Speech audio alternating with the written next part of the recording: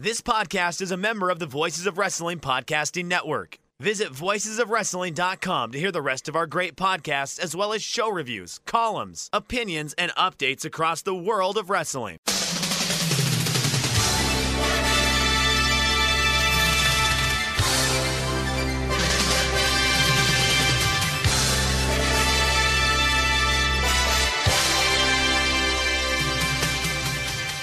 Hello everybody and welcome to the Super J-Cast presented by MyBookie. I'm Joel Abraham, joined by Damon McDonald.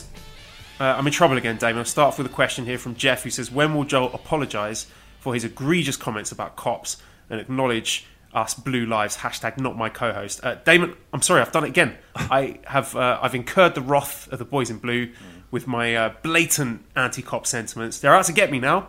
I'm talking, of course, about the Shinra Public Security Division, who are hunting down me, the player character, Cloud Strife, for my defection from the elite fighting force soldier to the freedom fighter / terrorist organisation Avalanche in the city of Midgar. It's all kicking off, Damon, but how is your game of Final Fantasy VII going? I was worried there for a moment, Joel. I don't want anybody hounding you or arresting you for undue cause.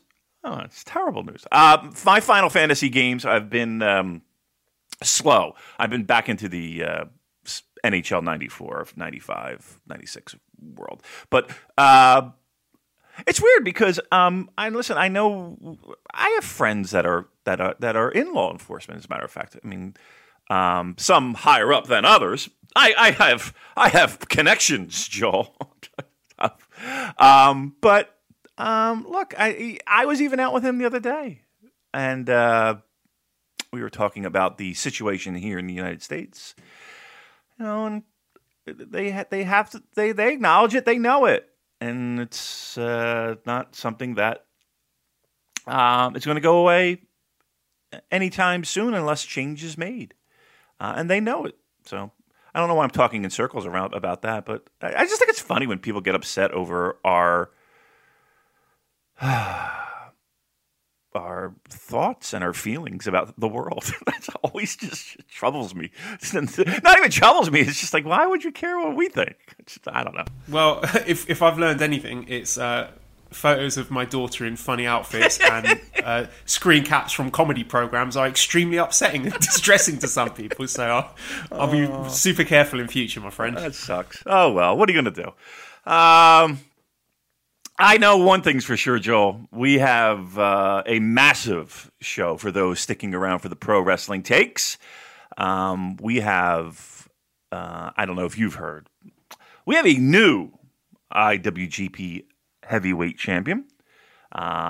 It's someone who we predicted would have it, and it's someone who I wouldn't go so far as to say is deserves, but I feel like things have settled down in New Japan world.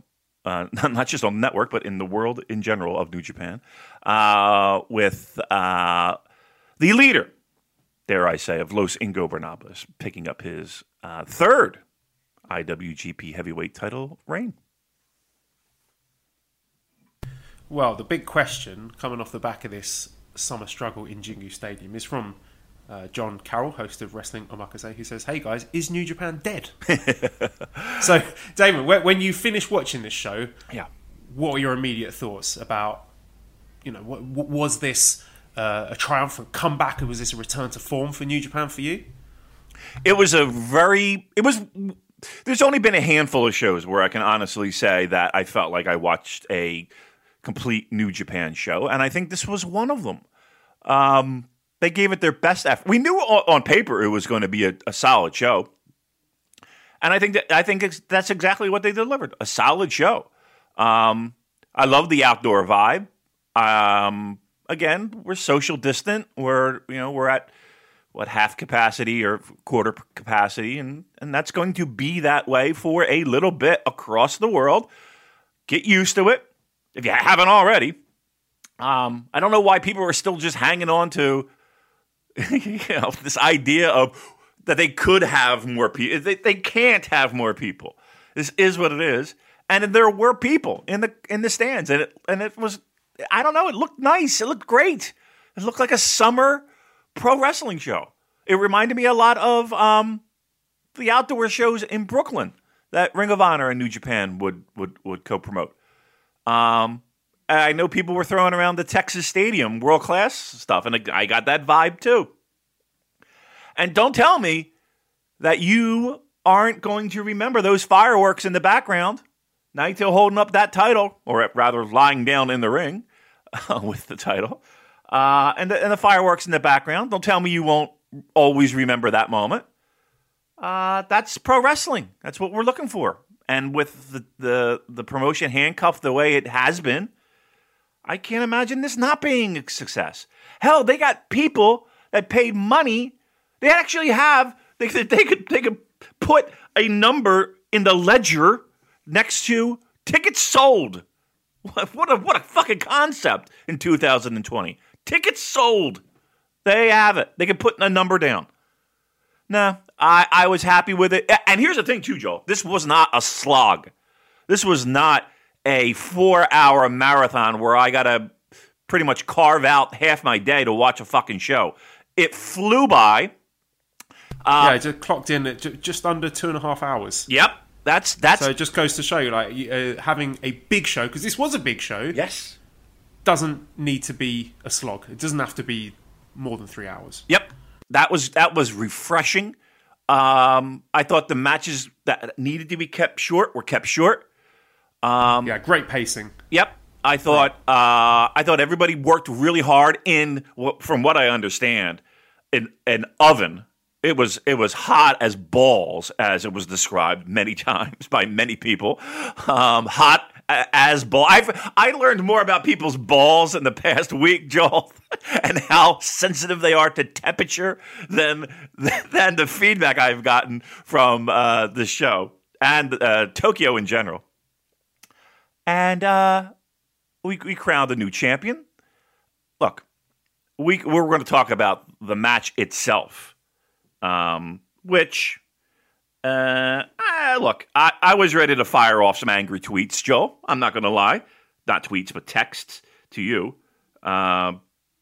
Because, it was getting a little frustrating. It was getting a little, this shit again kind of feeling. But at the end of the day, I feel like that interference and shenanigans, as we like to call it, bullshit, as we affectionately call it, worked. And it played to their advantage, because as I'm angrily texting my displeasure, we had the big save from Sanada and Bushi. Which we called last week. Yep. And they lay the... we've seen patterns like that from New Japan before. Like, do you remember when Suzuki had his Never title run in the latter half of 2017, and it was full of bullshit and interference from Suzuki-gun. And then in the big payoff match at Wrestle Kingdom 12 against Goto, you had the Suzuki-gun guys try and make the run in, but then Yoshihashi and the Young Lions make the save. So you either have the payoff in two directions when you have a cheating interference heel main eventer. It's either that happens, the good guys stop the interference and save the day, or you have like the Jay White Okada thing where it's like, oh shit, he managed to win clean. So it's going to go in one of those two directions. I said last week I thought it was going to be like Bushi making the save, and that's what we got in the end. And yeah, I agree with you that it did make sense given the story, but also agree with you that it was not one for the purists. No, and I think there were moments where that match was falling apart at the seams. and they had to... it's like specifically the bit... Yeah, there were a couple of botches in that. Like, there was the bit with the ref bump, which was really clunky, terribly awkward. Yeah. But, again, they were able to, make sure that the seam didn't split completely. And... they held it together, and they got to where they needed to be with fireworks. Again, Joe, I had the thing fucking ready to hit send to you on that match. And as it was going down, here comes Bushi. Okay, let's see what's going on here. Here comes Sanada, cleaning house, dragging him back to the back. Okay, and it was the same reaction in the crowd, where you could almost... And again, you can't hear I don't think there's a groan on the app that they can hit, but I felt like you could feel groans in that building. And then they took out the trash, as Kevin Kelly liked to say, and you could feel the crowd come back and come to life and say, "Oh, all right, we got rid of the bullshit. Let's have a strong finish." And again, now I'm as interested as well. And as New Japan doesn't necessarily always do, people left with the smile on their face, right? Left with the smile on their face, which we were reminded of in these trying times, Joel. That's exactly what we needed. We needed Naito to win the title to get us back. But it was nice, I will say. But yeah, I liked the show. I would say a lot. I liked pretty much up and down. I thought it was good. I liked the visual of the outdoor. I hope they run more. And I felt like this was a solid New Japan show, Joel. Let's work our way backwards then. So that main event actually clocked in 26 minutes and 20 seconds. So it was definitely on the shorter side of IWGP heavyweight title matches, which I think worked for it. I thought it was nicely paced. They had all the shenanigans front loaded with the brawling and the chairs and all the goofy spots that Evil usually does. But I thought it was a nice, satisfying payoff and climax to this story that they've been telling with Evil and Naito. And it's not my favourite kind of IWGP title match. Like, I much prefer the clean finishes and, exciting, high-paced stuff with two wrestlers at the very top of their game.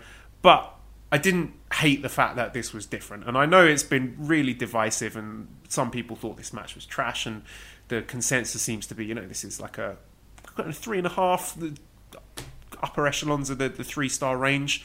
We don't do stars in this house, sir. Well, of course we don't do star ratings. We're not interested in that. But it does give you a kind of barometer of what the consensus was, what people were feeling towards this match. But I enjoyed it. I thought it was very satisfying at the end. And you got the story of Naito, where he bought a ticket to go to the stadium 21 years ago. I thought that was a really cool feature of the story. And, I mean, in many ways, 2020 has been all about Naito, hasn't it? Because we've had his story culminating at the Dome, where he won the belts. He finally manages to beat Okada with a double gold dash, and then New Beginning, where he manages to vanquish the threat of Kenta, and then this storyline with Evil betraying him and causing some ripples in his faction and taking his belts away from him. But at the end of the day, it's just come back to Naito again. So it just seems to me that these are all sort of feathers in the cap of Tetsuya Naito, and it's fitting that the belt is back on him now. And that, switching to Evil, the title reign went exactly as we predicted, isn't it? I mean, if we want to take a mini victory lap here, we said that this is the New Japan playbook when you want to elevate someone from the mid card. And there have been breadcrumbs planted before with Evil. He has got some big wins in the past. He was the guy who managed to beat Okada in the G1 in 2017, and he managed to beat Tanahashi in the New Japan Cup of the same year, and he was a spoiler for Jay White in the G1 the following year. He had the feud with Chris Jericho. He beat Ibushi when he won the G1 last year. So it's not like he was a guy who came out of absolutely nowhere, but just like you did with Jay White in 2019, you have that elevation. He has the cup of coffee with the belt, and now when someone like Evil goes into the upcoming G1 climax, you're going to be thinking, he could be a player here. He's a potential finalist here. Or when he has a title challenge in future, you think, he's a former champion, so you never know what might happen. So they do have to follow up on that. You can't just plonk him back in the mid-cards and book him like you were doing before. And if you look at when Jay White lost the title, even though he had a very similar length reign, Jay White didn't get any successful defenses, actually. He won it from Tanahashi and then lost it straight away to Okada. But in the follow-up to that, he was a G1 finalist. He was foiling Naito's plans for double gold. He had a run with the Intercontinental title. He was in that double gold dash picture. So even after he lost the title, the booking was very thoughtful. So we've got to see what the follow-up is with Evil after this. So we've had Naito's little redemption story. We've shaken things up in LIJ. We've elevated Evil. So I think multiple purposes served in this title reign for Evil. Yeah, absolutely. And again, our biggest thing was give the guy a new coat of paint, right? We've said it a trillion times before his surprise win. So not only did you get a new coat of paint, which you did, right? Small changes, but those small changes make a big difference. You also helped give him a boost at the same time. It's, I wanted to say it's pretty remarkable because I feel like they can do that with just about anyone if they put their mind to it. But yeah, I mean, I think everybody was, look, again, we know if we're talking for the match quality purists, and again, count me in that bucket. I don't know if Evil's my guy to give me what I need in my pro wrestling, especially in my main events. I think the proof's in the pudding. But with that said, 2020, we did say let's shake it up a little bit. Let's rattle the cage a little bit. Let's give new ideas and new thoughts the center stage, and I think we did that. And I think that's all positive given the cards that they were dealt. I think the idea of giving Evil the title for this short run to set up a big stadium show is much better than the idea of successful title reign, defense, successful title defense. I think this idea is a little bit better. The way that it all planned out, and at the end of the day, as we sit here on September 1st, Joel, could you imagine September 1st? Everything kind of feels a little right in the world when it comes to New Japan Pro Wrestling. So let's talk about Naito a bit now. Bad Chemicals writes and says, now that Naito's champ again, what do we think he needs to add to his game now? Can't do as much high flying anymore, but still can sell his arse off. I think he needs a new wrinkle, otherwise I fear that he might start to get a little bit stale, especially if the plan is for him to maybe face Okada again at Wrestle Kingdom. So, first of all, what do you think the plan is for Wrestle Kingdom? In regards to, do you think Naito's still champion by then? Who do you think he faces? And two, do you think there needs to be any changes to the presentation of Tetsuya Naito? Because he is someone who resonates with fans when he's got his back against the wall, when he's being screwed over, by being taken out of the main event slot or being betrayed by people who were close to him. So he's someone who hasn't spent a great deal of time as the all-conquering champion, but he's back in that spot again. He is the champion, so what's next for him? I'm thinking, well, I mean, that now it boils down to who do I think wins G1, right? I don't think they change too hard from the plan of winner of G1 challenges for the titles, and I believe that if it is Okada, who I believe it will be, I think that's where we start talking about the title splitting.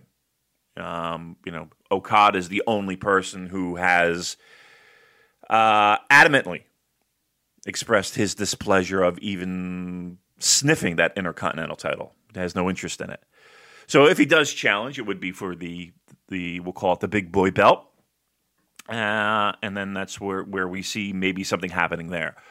I mean, to me, right now, it's between Okada and Jay White of who would be the challenger, the leading up to Wrestle Kingdom. And right now, I'm leaning more toward Okada. Only because, you could say the same thing for Jay White. I was going to say Okada hasn't done shit all year, and I kind of feel like he needs something to get a spotlight back on him instead of fucking this king of pro wrestling, KOPW, Kevin Owens pro wrestling, Kenny Omega pro wrestling. Bullshit. Damn, you're always going on about fucking Kenny Omega. Can we not get through one episode where you're not banging on about Kenny? Jeez. My bad. I know. There's not a week that goes by that I don't see somebody talking about Kenny Omega. It's just like, man. What is it? Rent free? Rent free? Well, I tell you. There's a guy who's living rent free in a lot of people's minds. And vice versa. do you think And vice versa. Let's be very honest here. I don't know if anybody who's left a pro wrestling promotion who has still to this day, over a year, still talks about that promotion. I don't know. I don't know anybody in the history of pro wrestling where that's happened. It's amazing.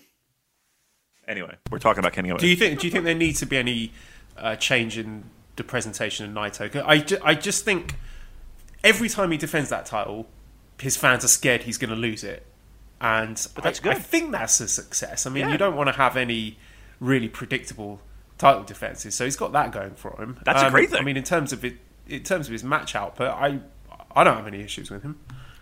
I usually think he produces good matches.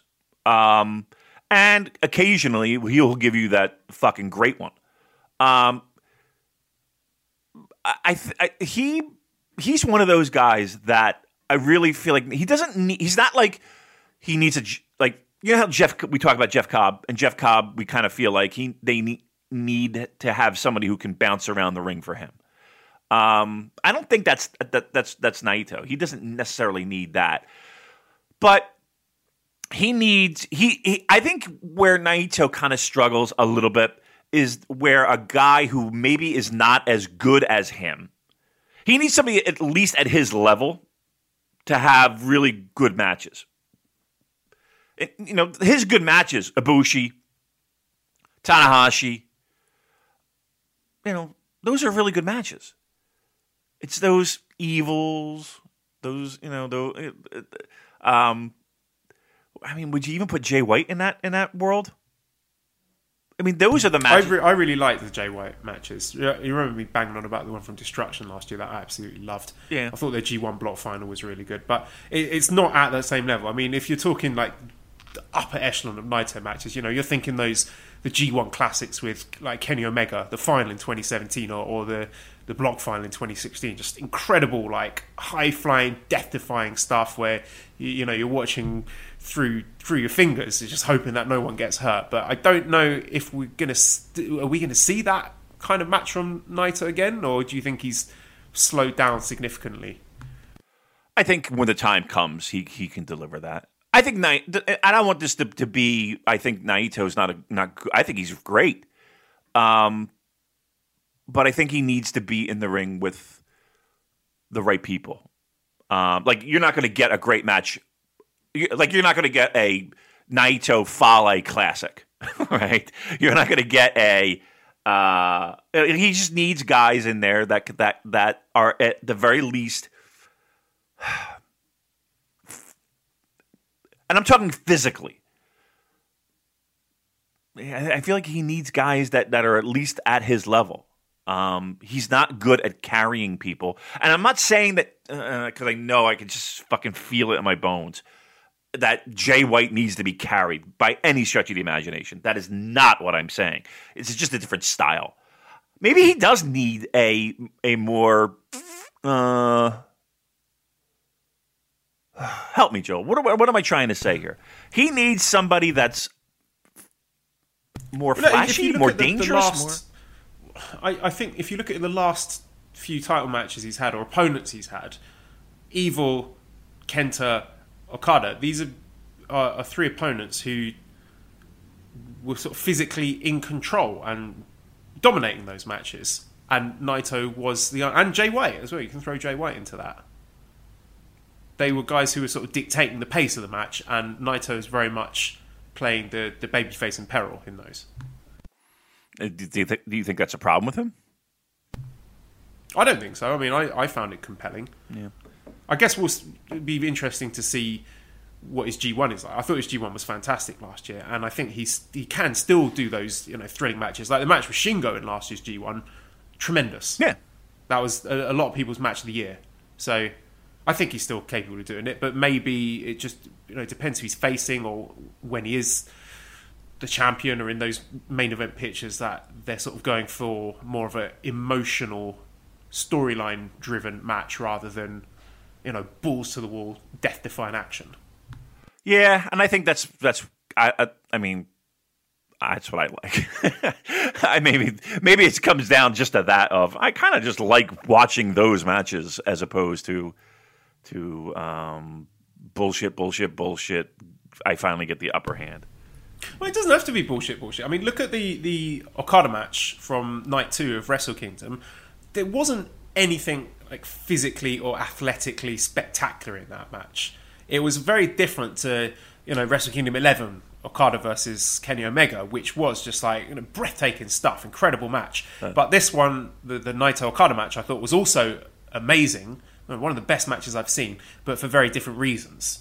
There was nothing in there that you were like, whoa, I can't believe these two guys managed to pull this off. I've never seen anything like this before. It was just an amazing, well-crafted story, just perfectly told in the ring. Then where do you think people struggle with the idea or this narrative that Naito's not a top guy in ring? I don't think I've heard that. Okay. I don't think many people are saying that. No? All right. Why do I hear it then? Why am I hearing it? What forums are you on, Damon? Well, there's never mind. I was going to go. No, I mean, I don't feel that people are. I think people are still longing for these title matches that are, head and shoulders. And I hate to throw around stars, but 4.5, 5-star matches. And I just always hear it being said of Naito that you don't get those.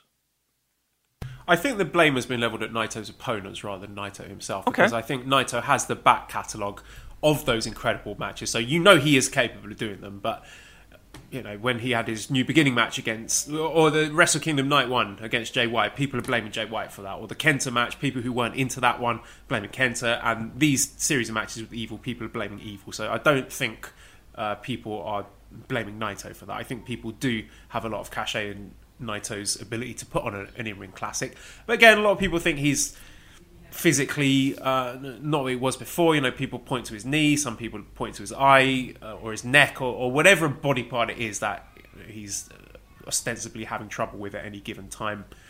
That's the question mark going forward. So again, we'll see what the output is like in the G1, but I have faith that it's going to be really good stuff. Let's move on to talk about, just touch on Evil briefly. Anders says, what do you see Evil's role going forward as? Is he a legit contender to win the heavyweight title again? So what do you think we can expect to see from Evil? Let's say, how does he do in the G1, and what kind of role do you think he has at Wrestle Kingdom? I think he's got to be high with the point total, right? Just like you talked about, the last thing you want to do is just forget everything that you did in the past 3 or 4 months and just push it by the wayside. So, yeah, you put in the hard work to make the guy a legitimate threat. And that's another thing, too. It's like you have a guy who's a legitimate threat now that you didn't have before. And if anything, even if you would love this or hate Evil in this position of being one of these top tier guys, at least it keeps you on your toes, right? At the very least, and again, we always talk about what makes pro wrestling great is keeping you on the toes. Who's going to win? I don't know. It could go either way, but that's what makes matches compelling in a lot of senses. At least you got that. So, yeah, I think that they should. I mean, just because he lost the title does not necessarily mean that he has to lose that much momentum in this new coat of paint. That I guess that's my point. So I would suspect points, at least double digits, in the mix to the very end. I could see him being in the mix on the final night, and maybe it's like a straight head-to-head with Okada. Like Okada versus Evil, winner of that goes through to the final, and then Okada gets his win back. Yeah, and it really depends on who comes back, Joel, and who's allowed back in, and who the participants in G1 are. I mean, if it's the roster that is exactly the same that we see for the past couple months in Japan, then yeah, I think that's a given, slam dunk, what have you. But if some people are willing to sit out quarantine and are able to be in the country, if they are maybe living there full time, and again, waiting to sit out the government imposed quarantine time, we still got a couple weeks to go before we ring the first bell for G1. And I think that's going to play a huge factor in one, who's coming back, if they're coming back, because again, we're seeing a lot of stuff of Japan allowing citizens and half citizens and all, if you live there, you can come back. We're seeing that a lot, and you hungry for a pastrami sandwich, Joe?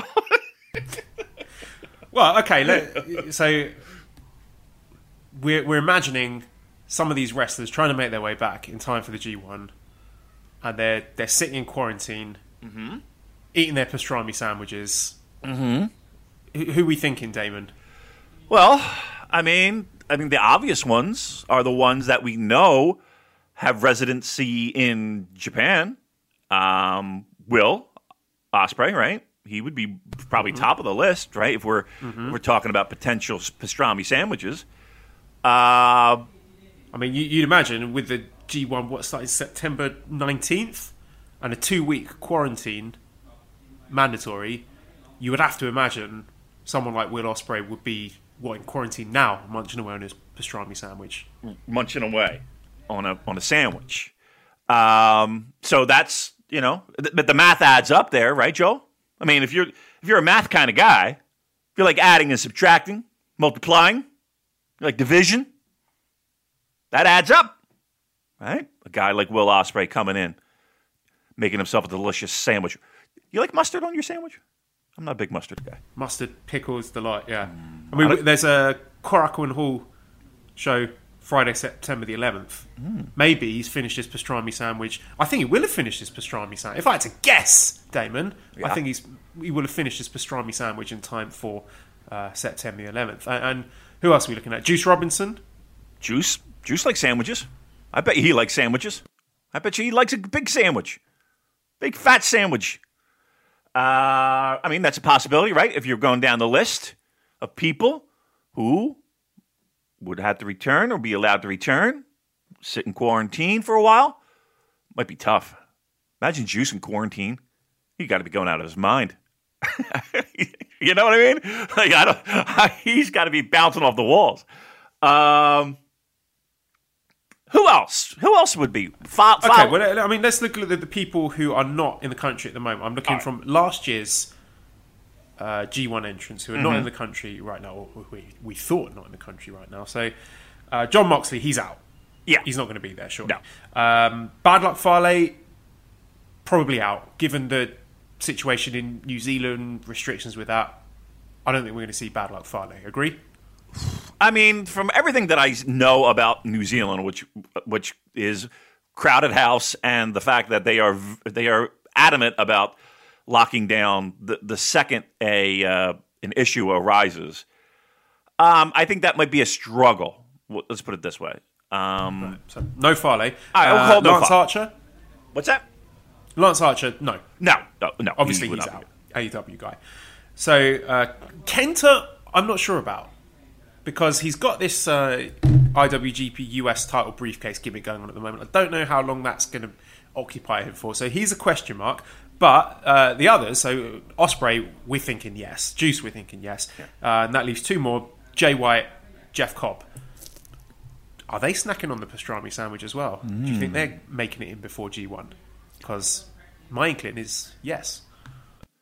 Yeah, depends on what Jay's resident status, I would think, would play a factor in that.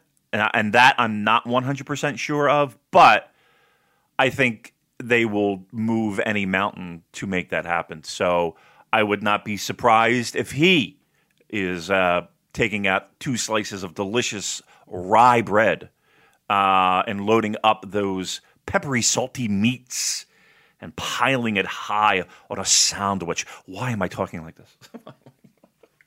My describing voice. Yes.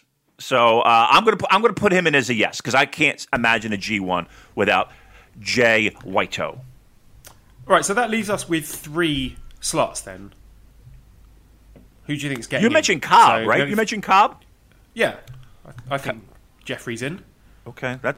Is he a citizen of any way? But you think they're just going to slide him in? How's he getting in? I think they can slide it in. I know people who live in Japan who say that you can fudge these things. All right, we're fudging, huh? Harold's doing some fudging.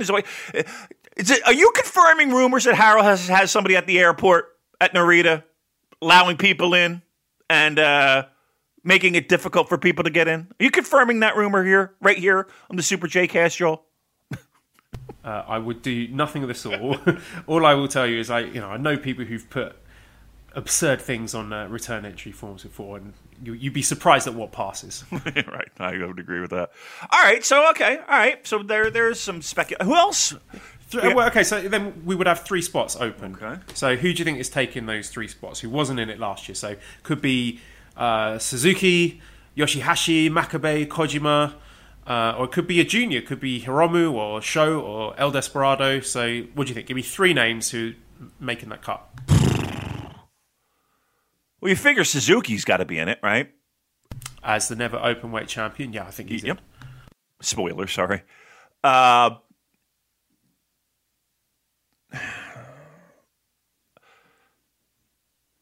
Is Yoshihashi in it? I think so. Okay. Let me ask you a question. Why do you think Kenta's going to be a problem getting in? I don't think it's a problem getting in. I think it might just be a choice for him because I don't know. This is pure speculation on my behalf, but I understand that his family are based in the States, and if he goes back to Japan, then it's a question mark when he's going to be able to see them again. All right. Good point. He's not going to be in a bubble. He's not going to do the NHL bubble. All right. Suzuki, Yoshihashi, we're saying yes. And then that means we got 1 spot left. Seemed like well, we were 1 or 2, depending on whether you think Kent is going to be there or not. Okay. If we're saying Moxley, Farley, Archer definitely out, Right. and Kenta may be out. Well, there's So 2 we're putting guys. Suzuki and we're putting Yoshihashi in. So again, Makabe, Kojima, or Yeah. a junior like Hiromu, Desperado, Sho. I think those are the main candidates. Look, for me personally, and I think Kojima should, just based off of legendary status, and I think it could go. I think just from a pure, what are we going to get the most return out of when it comes to getting a fucking boner over G1 matches? Can we get Sho in there? I don't think you put Sho in before you put Hiromu in. I think they've been having guys like Sho and El Desperado rubbing shoulders with the heavyweights as a backup because they might have to pull the trigger on them in the G1 because there's so many moving parts to this thing. So I think they're on standby to go in the G1 if need be. If people can't so go. I think they are below Hiromu on the G1 totem pole. He doesn't have a title right now, that's for sure.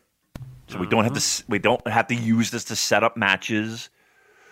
I mean, if you look at Will Ospreay, who went into the G1 as the junior champion last year, right? And he got four wins. Right. 4 wins, 5 losses. He had 8 points, and there were 7 people on 8 points. So the precedent is there. I mean, they have put in their junior ace into the G1, going 4 and 5. Is that something you want to do with Hiromu though? I don't think people remember him. I think they think that when people think back on Will's time in G1, I don't think they remember the numbers that he actually put out. I really feel like they remember the matches. No one cares. Yeah. They remember the scalp against Tanahashi on the final night. Right. I say do it. Nobody's going to remember the points. You could do some interesting stuff there. You could have him maybe somehow getting his win back against Evil. You could have him going up against Okada again. Maybe you could have this sort of ongoing story where Okada is the one foiling his chance to meet Naito for the big matches. So, yeah, there's a lot of things you could do with Hiromu if you put him in the G1. Look, I think he could be a lot more creative. The idea of having these matches be, a G1 that we all hope and expect intensifies at that point. I would hope that they find a way to make that happen. And as a consolation prize, and it's a hell of a consolation prize, show. Those not Makabe. I'm good with no Makabe. I'm okay with no Kojima. Personally, I mean, that's the guy I feel like can go, but if I'm going to make a sacrifice, let it be there. No Fale would be nice. No other no God, huh? No Zach? Do you think Zach's in? Oh yeah, definitely. Okay, Zach's in. Tai Chi's in. Is God in? Do you think? No. Okay. All right. I'm all right with this. When the fuck are they going to announce this? When are they announcing? We're guessing this. So Okada, Naito, Sanada, Shingo, Ibushi, Tanahashi, Evil, Zack, Taichi, Ishii, Goto, Yano. We're saying Hiromu. Mm-hmm. We're going Cobb, Ospreay, Juice, Jay White, Suzuki, Yoshihashi, and Sho. Can we do that? Yeah, that's it. There you go. Write it down. All right. When are they announcing these? Do we know yet? I would assume it will be the Korakuen show on the September the 11th. Okay. All right. Big day. I'm excited for that one. I can't believe it's September 1st. Isn't that the best? Like, that's one of my favourite moments of the year when that little VTR starts playing with the G1, and you get the hairs on the back of your neck, the goosebumps. You're thinking, oh, who's going to be in it this year? It feels like Christmas, doesn't it, when that video comes? It really does. And then what is it? The next night they'll do the brackets, right? That's when they do. There's only one night at Korakuen, so maybe they might spread it out. Double it up. Because they've got a few shows coming up. They're doing Saitama, Chiba, Ibaraki, Sendai, and then Korakuen. Yeah. Okay. All right. Excellent. Look, at this point, if this were a normal year, we'd be done G1, wouldn't we? We'd be talking about winners and moving on. We'd be looking forward to the Dome at this point. So crazy year, but now we're a little late on the G1. We knew that it was going to be a little bit late with the Olympics, but we're getting excited. I think that and the fact that they'll have human beings in the arena, and hopefully cheering will be allowed. And again, I don't know about the cheering actually, Damon, because I've seen some academic stuff, some scientific research that says shouting, yelling does spread viral transmissions a lot further than God damn it talking or whispering. Really? So I know this is something that we're going to talk about for this Jingu show. How about kazoos? Crowd noise app. Can we all have kazoos? What did you think of that bleeding edge technology? Because the way I understand it, it was controlled by the fans. They've got an app, and they press cheer or boo. For some of the matches, they had the wrestlers' names. They press the Naito button to call out for Naito, or they press the Evil button for calling his name or whatever. So it was controlled by the fans. How do you think that went? It's weird because we get a lot of that if you're a sports person like I am, you got a taste of that with, I think we first got a taste of that with correct me if I'm wrong, and I'm so happy to say this word once again, Joel, the Bundesliga. They were piping in crowd noise. Correct me if I'm wrong, but Premier League, they did the same. You hear it NHL bubble. You'll hear it NBA bubble. You'll hear it in baseball games. So I kind of got used to it. The crowd noise thing, the phony canned crowd noise thing, doesn't bother me at all. I don't think it's. I think it's fine. I know people are turned off by it. People think it's hokey. I've kind of gotten used to it just by watching 25,000 games in a month's time. Look, anything they can do, they're trying. At least they're trying. I thought it sounded okay at Jingu. I thought it sounded absolutely terrible in Korakuen. Mm-hmm. Mm-hmm. It was just I used to have this little money bank when I was a kid. It was shaped like a football. When you put a coin in it, there was like this little sort of chanting sound like ole ole ole ole, yep. And that's what it sounded like. Just like this really horrible, tinny, like low quality sound, and it just did not feel right in Korakuen at all. It didn't. I hated it. But in Jingu, I thought it sounded a bit better. Yeah, I mean, yeah, it's not perfect. It's something. I'm a little upset that our voice isn't on that app somewhere. Just get up the street. But yeah. Again, maybe I'm just numb to it at this point. It's something. I mean, what are they going to do? What's Plan B? You know what I mean? Just get used to it, because we're not going to be getting chanting anytime soon. We really aren't. I guess, according to Dr. Joel Abraham, we are not getting. The spread will happen if we cheer. I like cheering. Fuck. All right. Well, something I was cheering for was Dangerous Tekkers successfully retaining their IWGP Heavyweight Tag Team Championships in 60 minutes and 1 second, with Tanahashi getting pinned after a Zack Mephisto. So Ibushi apparently brought his own fireworks to this match, but wasn't allowed to use them.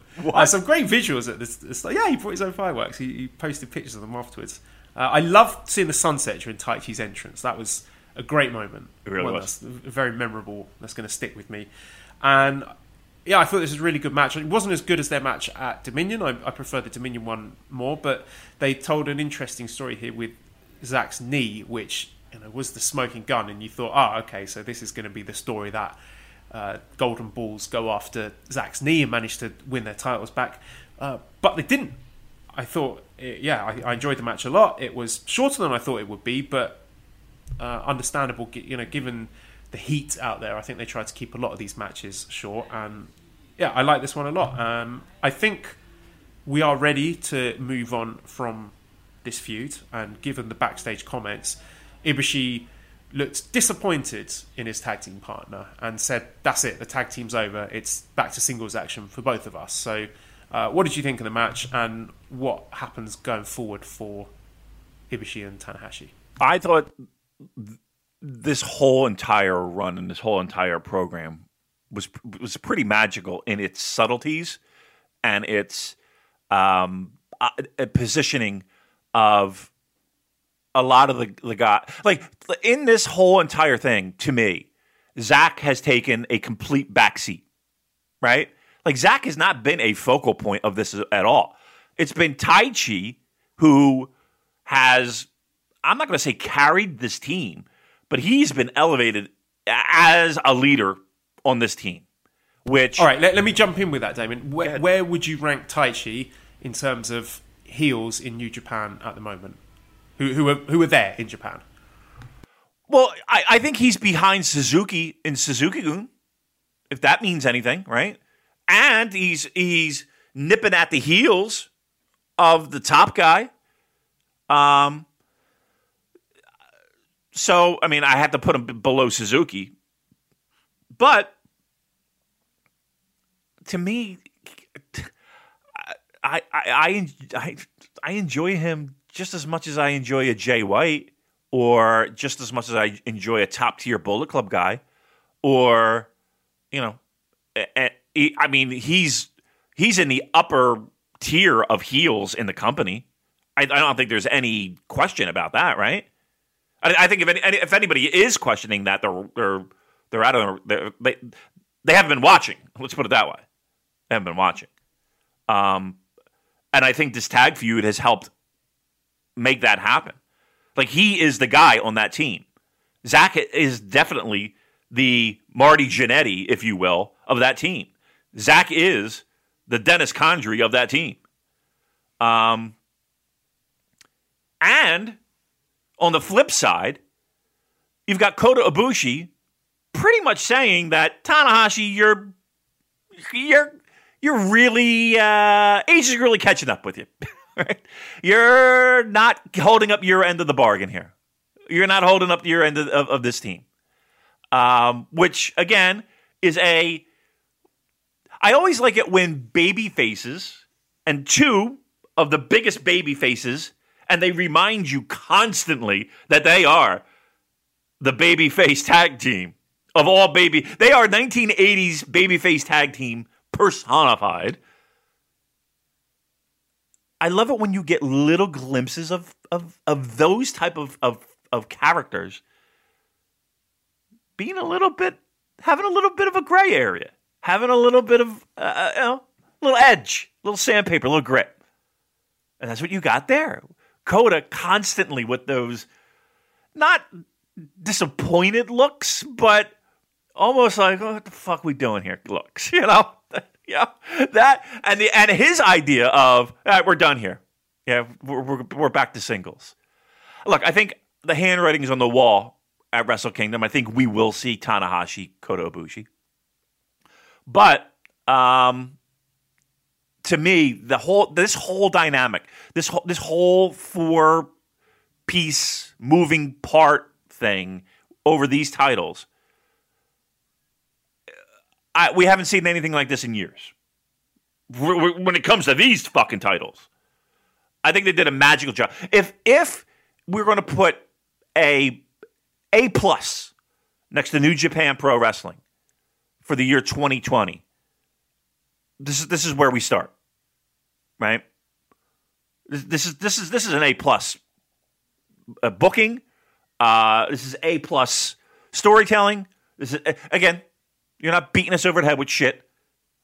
To me, this has been one of the most enjoyable aspects of COVID-19 era New Japan Pro Wrestling. Do you think those tag team titles are now elevated enough to where they could be the co-main event at the Tokyo Dome?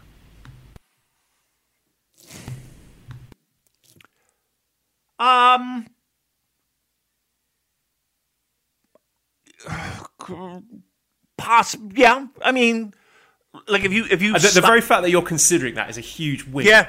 Because if I'd said that to you a year ago, you would have laughed me out of the building. Right. I mean, you could. I mean, I think we would need a little bit more. I would like a little bit more. But if we said hard stop, boom, next show is Tokyo Dome, I don't think many people would have that big of an issue. These titles have this program has helped elevate those titles into something people care about. And that's all that we ask. Now, they can do that at any point. And it seems like this company has this thing where they'll cool off a title for a while to give a focus to another title.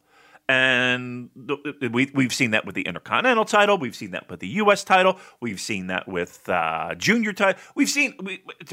They have this way of, you need to pay attention to this. Okay, we're pulling back. We're going over here.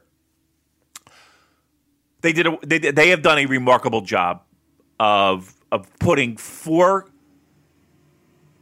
high up on the show. We're not talking about fucking mid-carders. These are 4 guys that are at the top of the show going after these titles with interesting subplots to keep things fresh and interesting and dynamic that we haven't seen in years. And so let's be clear.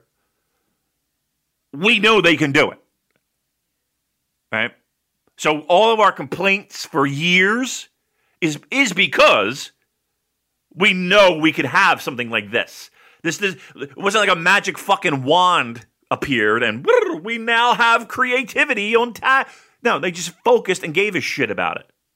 It makes it look so easy, doesn't it? Just take 4 quality upper mid-card / main event level wrestlers who are not doing anything, give them a long time to tell their story, give the matches long enough to shine, put them in prominent spots on the card, and there you go. Suddenly you've elevated the title. It's so simple. You would think.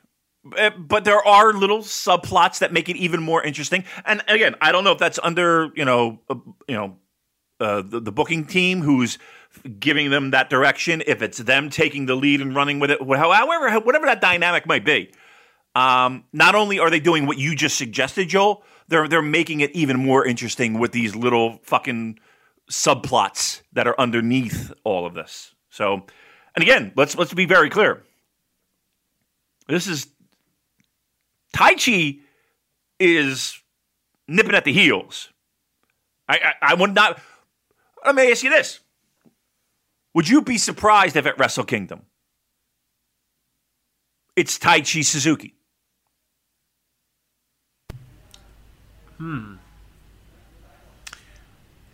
I think we might be getting a rematch for Wrestle Kingdom between these two teams. I think we're too far out. Really? I think we got Ibushi, Tanahashi, singles match. Yeah. I mean, they spoke about maybe meeting in the G1, so that could happen. There's a lot of interesting directions they could go, but I remember Ibushi specifically saying he wanted the tag titles to be able to main event a Dome. I don't think it's going to be at that level, but I think they could get close. Right now, they're on the right path. Let's put it that way. I don't think we're main eventing a show with that, but yeah, I think we're. Can I ask another question too? I don't know why I'm asking if I can ask a question, but in the hobby, it's not easy being a fan of ripping packs or repacks. We hype ourselves up thinking maybe I can pull a Ken Griffey Jr. rookie card, but with zero transparency on available cards and hit rates, it's all just a shot in the dark. Until now. Introducing slab packs from arenaclub.com, the only repack that provides real value, a complete view of all possible cards, and clear hit rates for each one. Now, when I buy slab packs at Arena Club, it finally feels like I know what I'm getting. I was able to open an Arena Club slab pack, and I'll be honest, it was a lot better than what you normally do. Say you go to a card show, and there's a random innocuous brown bag of cards, and yeah, you can open it and look, it's going to be junk. You know what I mean? Like, you know what you're probably going to get in those. Maybe you find that fun, and sometimes I do. Sometimes I like just opening up cards and saying, hey, look at some random cards or whatever. But if you're really in this game to find value and find particular cards, it sucks to have to buy these mystery packs, and it ends up being, almost nothing. Nothing of value. Not with Arena Club. You can display, again, of all available cards, hit rates, grading. So you know that when you're opening up this slab pack, you are going to get something valuable. You are getting something good. And Arena Club, in addition to having those great slab packs we just talked about, is also a marketplace for card collecting, buying, trading, selling, displaying, all that sort of stuff. But those Arena Club slab packs, man, they are revolutionizing the repack game with transparency. After your pulls are revealed, they'll immediately be placed in your vault for safekeeping or trading and selling, and you can have them officially graded by Arena Club as well. So again, sending these things off, it's going to be officially graded by Arena Club. And the Arena Club grading process is accurate, fast, and transparent, with full grade rationale provided and explanation of how your card was scored. So whether you're buying, selling, trading, or displaying, Arena Club is the card collecting platform that you have to check out. So right now, I've got a special offer here for Voices of Wrestling Network listeners. You can get 10% off of your first purchase by going to arenaclub.com/VOWnet. Again, that's arenaclub.com/VOWnet. Now, that's a crazy offer. That's 10% off a $400 slab pack. $40 off right there. 10% off your first purchase. No matter what that purchase is, 10% off. Again, that's arenaclub.com/VOWnet. arenaclub.com/VOWnet for 10% off your first purchase on Arena Club. And we thank them for sponsoring the Voices of Wrestling Podcast Network.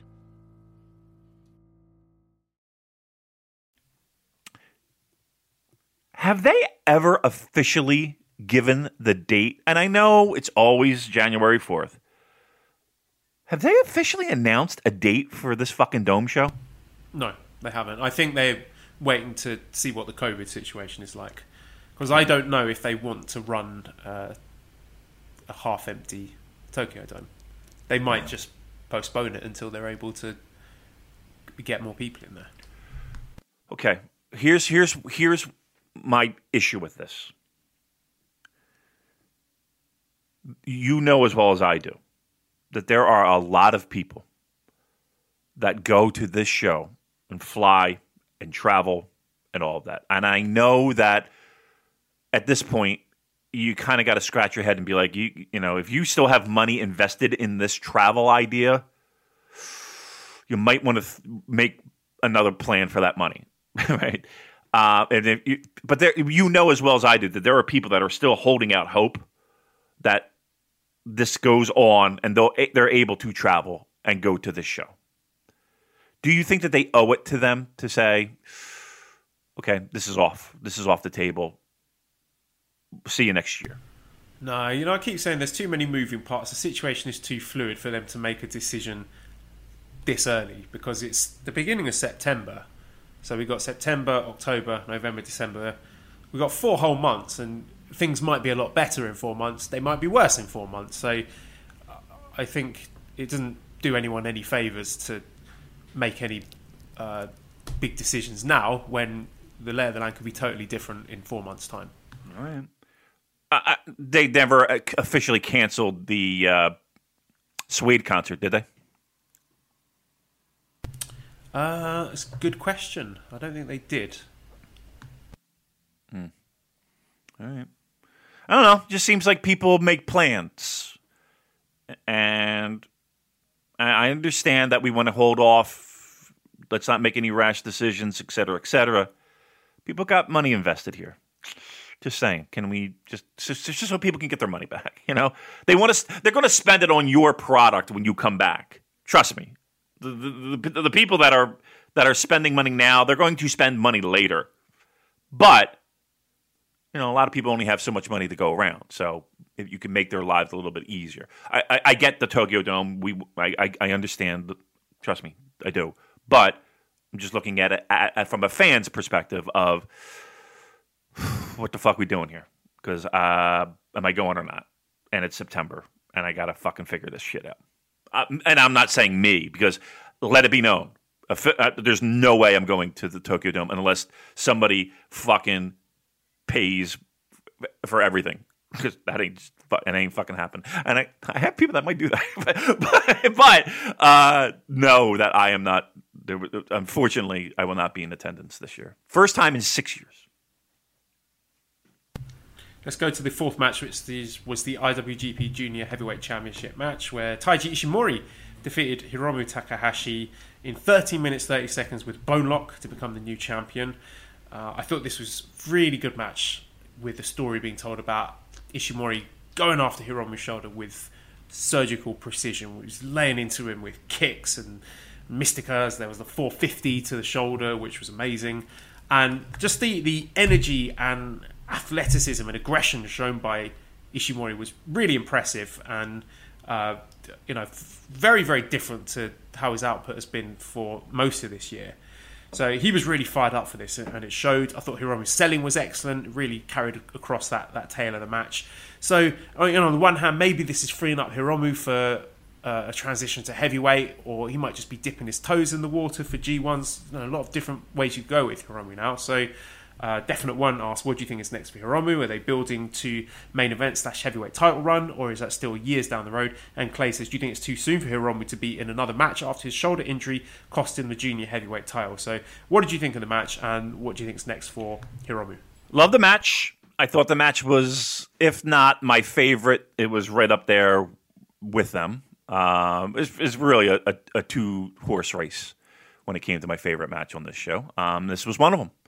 I'll go so far as to say this was Ishimori's best performance of 2020. I thought he was outstanding. I thought Hiromu was fantastic as well. Look, we talked about. I just did want to say that incredibly hot and humid out there, as we know, and Yeah. a lot of other people in other matches were botching stuff, presumably because of the heat. But here, these guys did not miss a beat, did they? Everything was executed flawlessly, and I think that should be applauded. Yep, nothing that rings, comes to mind out of no. Look, people were sour on Ishimori this entire year. I truly believe that this match helped quiet those critics. Ishimori is really good. I have no problem with him winning the title. And we said here, when we did our preview show and even on shows before that I don't think it's necessary for him being Hiromu, to have the title. Look, I feel like he could carry that junior division now until he decides he wants to leave. Like, to me, he is the star of that division. And dare I say, he's right up there with the heavyweights when it comes to star power. Do we want to go the extra mile and say, okay, we've already dipped our toes in that heavyweight pool? Are we pushing him up? I don't think so. I don't know if we want to do that. Again, we freed him up from the title, so there's that responsibility and the luggage that comes with that from a booking perspective is out the window. So we can have as much fun as we want with Hiromu. I still think there's more to be done junior-wise. I don't think we're done there. I don't know if we move him up this quickly to heavyweight, like full-time considered heavyweight. But you could. I mean, I hate to be that on the fence. You could. You doesn't have the title. I think it's quick though. I think he's still a junior for the foreseeable future. But G1, why not? I say, let him crash. He is so good, isn't he? And so transcendental that there isn't a ceiling on him. No, there really isn't. Look, if they bring in more people, my biggest fear is that, he could feud for that junior title. Oh, we never saw the match with Robbie Eagles, did we? Which they were paving the way for. That's one, right? Do we want an ELP match? Yeah, why not? Okay. There's two. Could we possibly, maybe, if things go well, I'm going to throw a name at you. How about a little ACH action? Master Wato. We got many roads we can go down in the juniors. For both guys. You know what I mean? For both guys. Look, let's get through G1. Let's see where we stand after G1. I think we'll have a clearer picture of what his path will be. But know that I think losing that title might be the first step in that. Then, I'll tell you what, Taman. What's up? Talk to me, please, about... What do you want me to talk to you about? What do you want me to talk to you about? They talked to me about the third match on this show, which was the Never Openweight Championship match between Minoru Suzuki and Shingo Takagi, where Suzuki won in 14 minutes 56 seconds with a Gotch-style pile driver. Were you surprised by this? A little bit. 52 years old. 53? How old is he? Over 50. He's still winning singles titles. Now again, I know people want to think of Shingo as some fucking 25-year-old. He ain't. But okay, he's not 50 either. 52, over 50. I'm always surprised at that. I always remind myself that I'm probably closer to fucking Suzuki's age than I am Shingo's age, and I'm amazed at what he can perform at the level he can perform at. I love this match. Like I said, it was between this match and the Hiromu Ishimori match.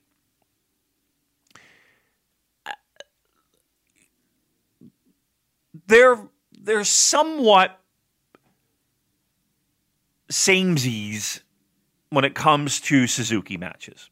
Like, I feel like there really isn't a lot of variance when it comes to his matches. And when people talk about, can you get tired? Like, people had a complaint with Ishii matches, right? Of, okay, it's an Ishii match. You know what you're getting. Can you get tired of that? I can't. I don't. But you know what you're going to get. It's pretty one-dimensional. It's a fantastic dimension. Don't get me wrong. But you know what you're getting. Suzuki matches are similar. You know what you're getting. Now, that can go off the rails sometimes, where when he goes brawling in the crowd and it's the walk and brawl and all that. When it gets too much of that nonsense, then, okay, that's where we fall apart with Suzuki matches. But when you have shit like this in here, with a guy as physically as talented as Shingo, who could take a lot of the fucking beating that Suzuki can deliver. Look, there is one spot, and I always talk about, those chops. And there are guys, like the Ishii chop, where he hits you, and it's just a thud, right? I don't know, there's something, I think Shingo has the best fucking chops. And followed up by Suzuki. Those things echoed through that fucking building, that stadium. I swear to you, you could have heard it on the Rainbow Bridge. Those things were just noisy and loud, and they look like they fucking hurt. Look, for those people who want that match, that style, that hard-hitting style, the beefy style, look, never's your title. Never's your title. And the heavyweight title can be that at certain points, right? In certain points of his history, you absolutely can get that. And even the Intercontinental title. Right now, focus your attention. If this is what you're looking for in your New Japan Pro Wrestling, focus on your never heavyweight championship, your openweight championship. Because it delivers every fucking time. Now, what do we do with Shingo? Let me ask you this: well, Shingo's in? Is he? We didn't talk. I didn't hear his name. Maybe I missed it. He's in G1, right? Yeah, absolutely. I was going to ask you. Do you think now he's lost that never title, is he being freed up for something? Because when you get to this time of year, when you see people losing singles titles, then you do start raising eyebrows. Right. Hey, maybe bigger, brighter things. Maybe shinier titles. I do think that. I am in that pile of people that when you start losing titles around this time, especially going in, because again, you're not just crowning a G1 winner. You're crowning programs, and your wins matter, and more importantly, your losses matter, because you're going to be seeing them in the future. So yeah, I think it's on a show like this. It's more important than the people who did lose the titles, right? Usually it's the other way around, but it's the people who did lose, except for Naito, who did lose, that we're more focused on, because we're freeing them up to do maybe even bigger and better things. Let's pause from Summer Struggle, Damon, to talk about Summertime at MyBookie. MyBookie, our good friends at MyBookie. Well, look, it is summertime, Joel. It's winding down quickly right before our eyes. At MyBookie, that can only mean one thing. It's winning season. Winning season means doubling your first deposit. Hey, how about that? Winning season means free bets, super contests, survivor contests, and more. At MyBookie, winning season is all about your chance to win big. You can bet on the NBA playoffs. How about the NHL playoffs, Major League Baseball, UFC, and then some? The craziest sports summer of your lifetime is here. It's simple. Make your picks, win big, collect your cash. Invest in your intuition. You know sports. A lot of people listening to this show think they do. Well, prove it. Select from hundreds of future bets, Or you can bet games in real time with MyBookie's live betting. Put that big brain of yours to good use. Use promo code SUPERJ, all caps, SUPERJ, and double your first deposit. Again, promo code SUPERJ, double your first deposit. New players get up to $1,000 in free play.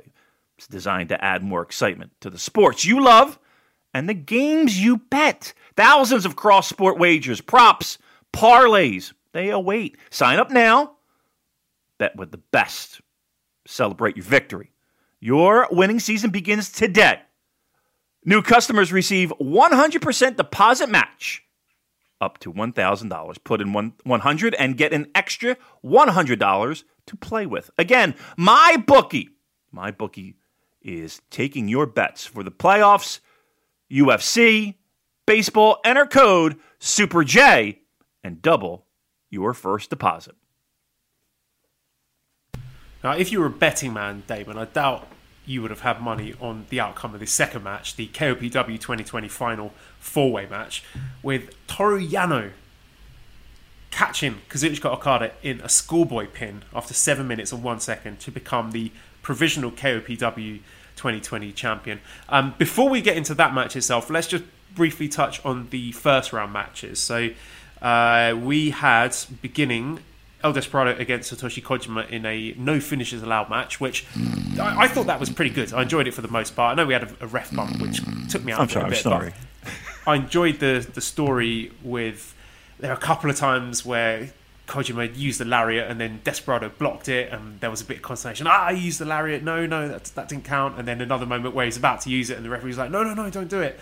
And then at the end, I just enjoyed the finish with Despy being such a little shit and winding up Kojima so much that you could see it. He stopped and he thought about it, and you could sort of imagine the thought process being, if I do this, I'm going to be eliminated from this tournament.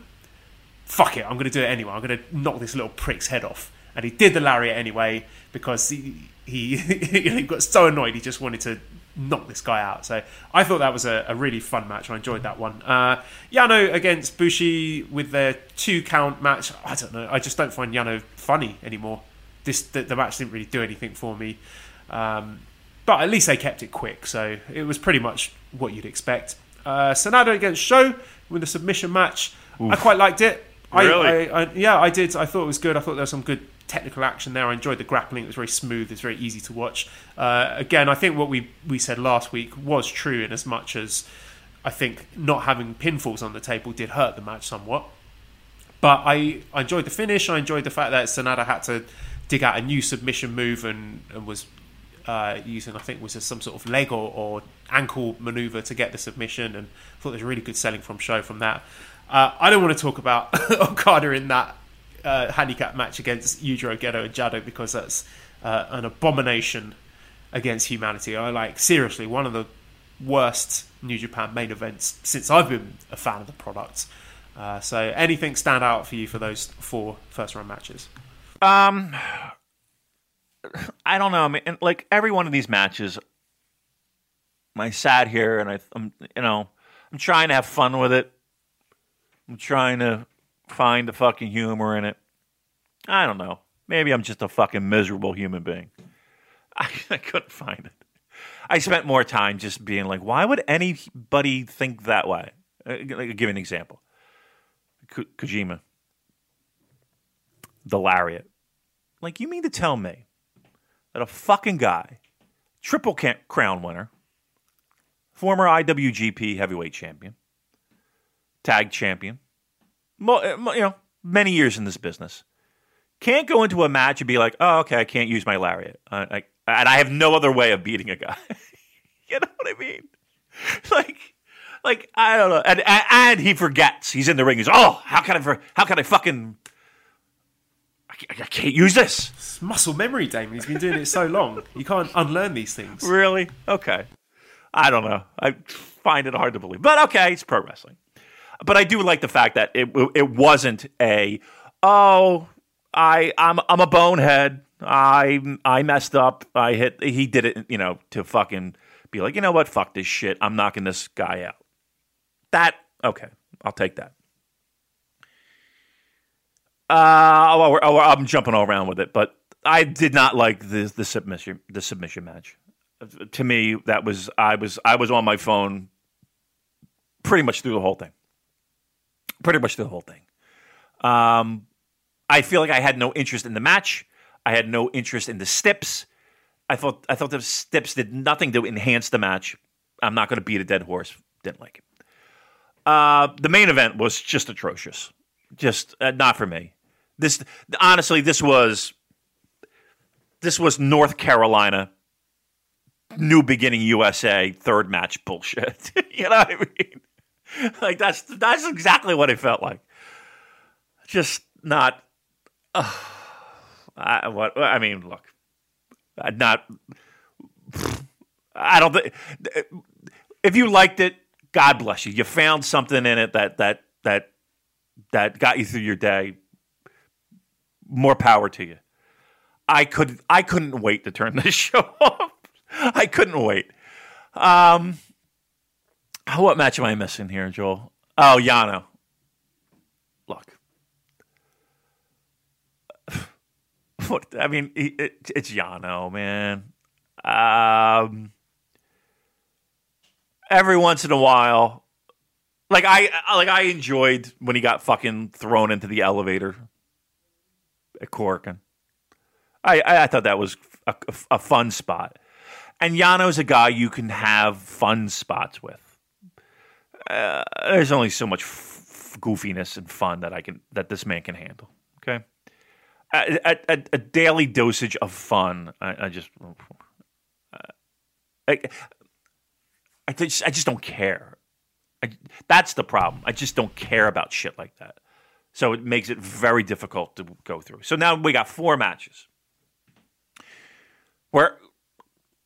And again, I know this is building for the second match on the show. I understand that this, in general, is meaningless bullshit. I understand that.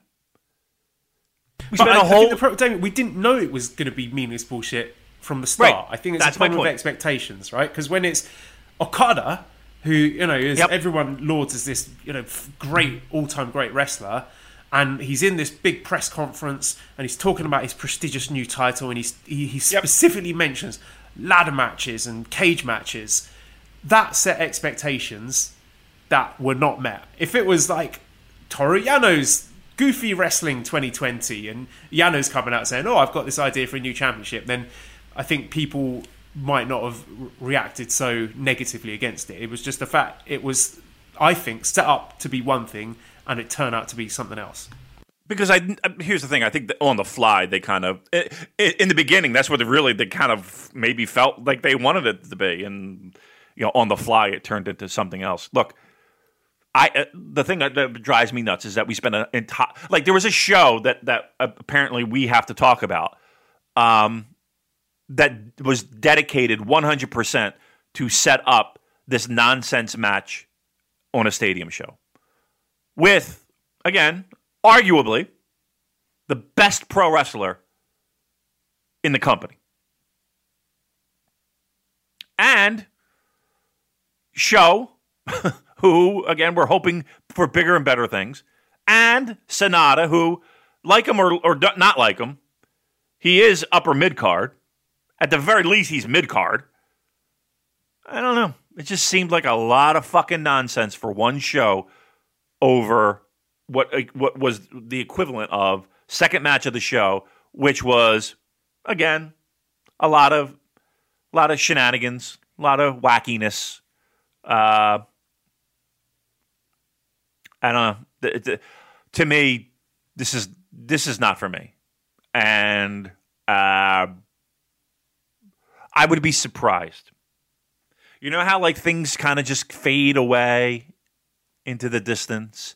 How we thought maybe the never 6-man titles were at one point in jeopardy of just completely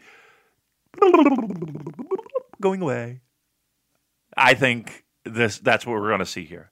I don't think this time next year, Joel, we are uttering the 4 letters KOPW. I think this thing is Unless they completely change it up, and if it remains this, if this is what this is will not last a year. This will be one and done. I mean, who is this for? Who are the fans that would say we need an undercard comedy title to put over Toru Yano? Because we all thought this was going to be, this is something to keep Okada busy, keep him out the title picture, and it wasn't that. So, yeah, I think you could be right that this is something they saw, this isn't working, let's just, quietly sweep this one under the carpet. Yep. I mean, because again, you can easily do that with Toru Yano, right?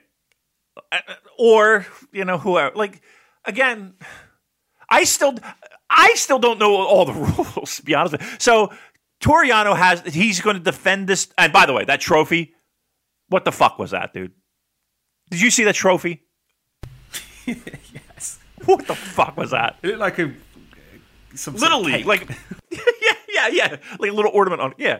It stunk. Everything about it stunk. So he's going to defend this fucking Little League trophy. How is this work? Help me. I don't fucking know, Joel. Okay, so he's got to defend it.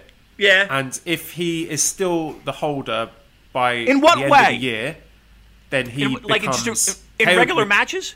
Just in regular singles matches? It's going to be the same thing where... Oh, we got to vote again? The stipulation. Get the fuck out of here. Yeah. Are you kidding me? We got to go through the wrestlers fucking up promos. Fuck. Nobody cares about... No one cares. Don't give me... Oh, gives them something to do. Does it? Ugh. Stipulation matches. I'm going to stipulate a match where nobody wears underwear. Now you're talking. Now you've got my attention. All right, now we're talking. All right, bra panties match. I think we're ready to move on from this. First match was a special singles match with Yoshinobu Kanemaru defeating Master Wato in 7 minutes 31 seconds with the Sunset Flip. Geek! I thought this match was bad. There were a lot of botches, and I know it was very hot out there. Maybe it had something to do with it, but it was just... there were so many of them that it took me out of the match, and I was like, this is not good to watch. I'm not enjoying this. And like Wato's shoulders were up at the end of it. It was right. Not a good outing at all. And who do we blame for that? Do we blame the Heat? Can we blame Kanemaru? Because he's a seasoned veteran. You don't usually see him fucking stuff up. Is this inexperience from Wato? I don't know, but it was just an ugly match that I think both wrestlers would like to forget. I'll tell you what. I was watching this match and I'm thinking the thing that was ringing in my head was your voice reading off some of the online chatter about Master Wato's excursion in Mexico and how it was not received very warmly. And the reviews were tepid at best. And I sat here and I said, hey, look, don't judge things by an excursion. Don't be mean a lot. Wait till he gets back here. Main roster. Everything will be okay. Everything is not okay. He looked bad. And he has not looked good since day one. Joel, I know you want to strangle me when I ask this. How you feeling about Master Wato right now? I think tag team wrestling is the place for him until he sorts his shit out, basically. I don't know if it's lack of confidence. I suspect it is, but he is, judging by this, not ready for prominent singles matches. If we, in some way, did a hard reset, we pulled the plug from the computer, have him sit out month or two. Come back. New gimmick. Would that help? No, I think it's just one of those things where he needs ring time in front of crowds for televised shows, so he can get comfortable. And yeah, like I said before, I think being in a tag team with someone like an experienced pro like Taguchi is definitely the right move for him. And I was calling for that from day one, Damon. It was exactly what I wanted. And Joel, we got young lions that are lapping this dude. If you could put any one of those young lions in the ring right now, and he would be a better spot than Master Wato. Right?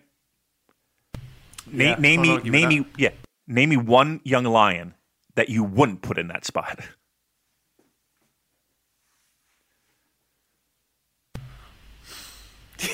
Yeah, you got me there.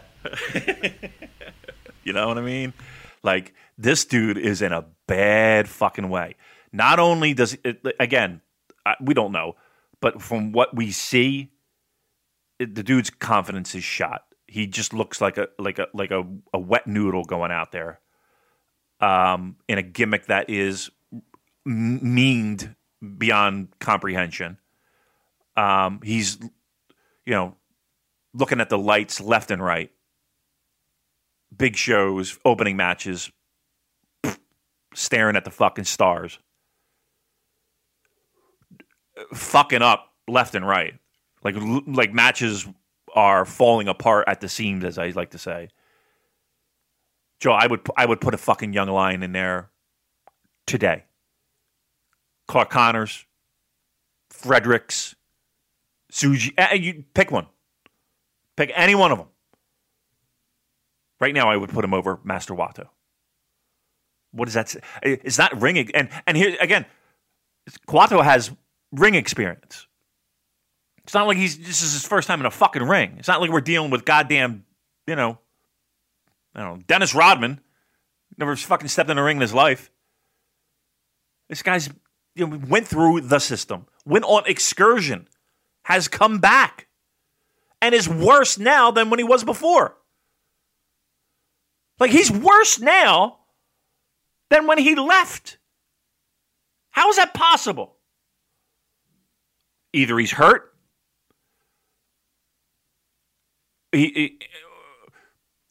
or this might not be his thing,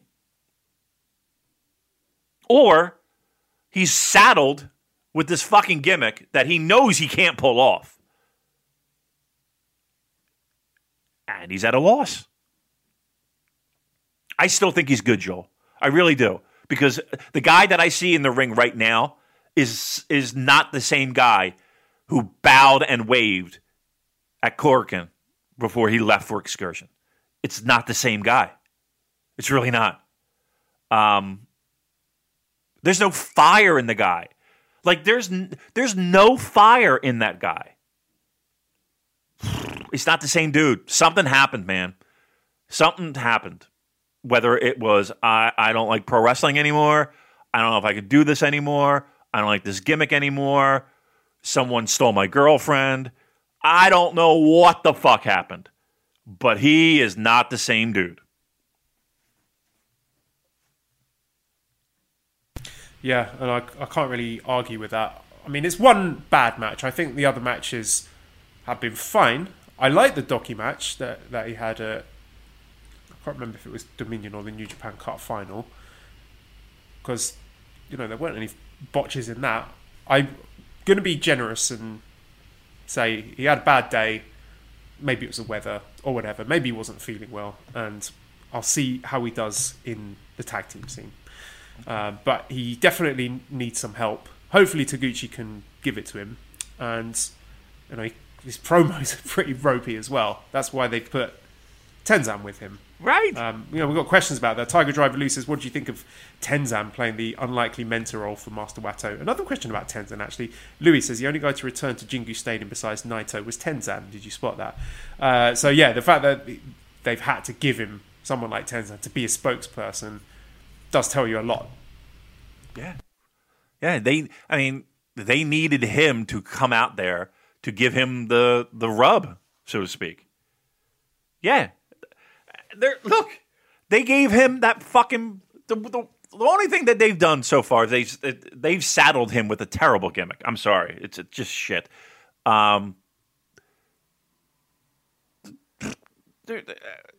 They've given him the fucking video package for weeks. I don't know. I mean, listen, they've also tied his hands with fucking getting his ass beat by Doki out of the gate. So, I mean, that's not doing him any favors. So, I mean, I think a hard reset is in order. Something's got to be done because look.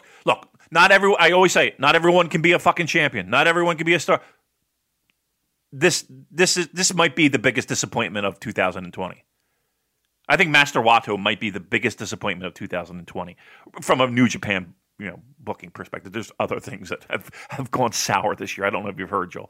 But from a New Japan Pro Wrestling, I don't think there's been a bigger disappointment than Master Wato. Well, just wrapping up Summer Struggle in Jingu then. A couple of questions. Rob says, at D4 DJ Groovy Mix presents Summer Struggle, there was no fanfare and montage before the Heavyweight Championship match. Is this because the Intercontinental Championship is also defended? Just felt it was a bit weird to lose the pageantry and hadn't noticed that before. Did you notice that? Like there was no video? Like what was yeah, they do like the champions roll call, or the little video before the title match. IWGP Heavyweight title match, where it shows all the previous champions. Right. I didn't notice it, but now that it's pointed out, yep, you got a good point. I don't think it's anything to read into, though. How many, if any, of these matches, Damon, do you think could be rematches for Wrestle Kingdom? I don't think we'll see Naito Evil. I don't think we'll see Tekkers and Ibushi and Tanahashi. Suzuki Shingo, I would say, is a shot. Hiromu Ishimori, a shot. That's about it, right? That's about it.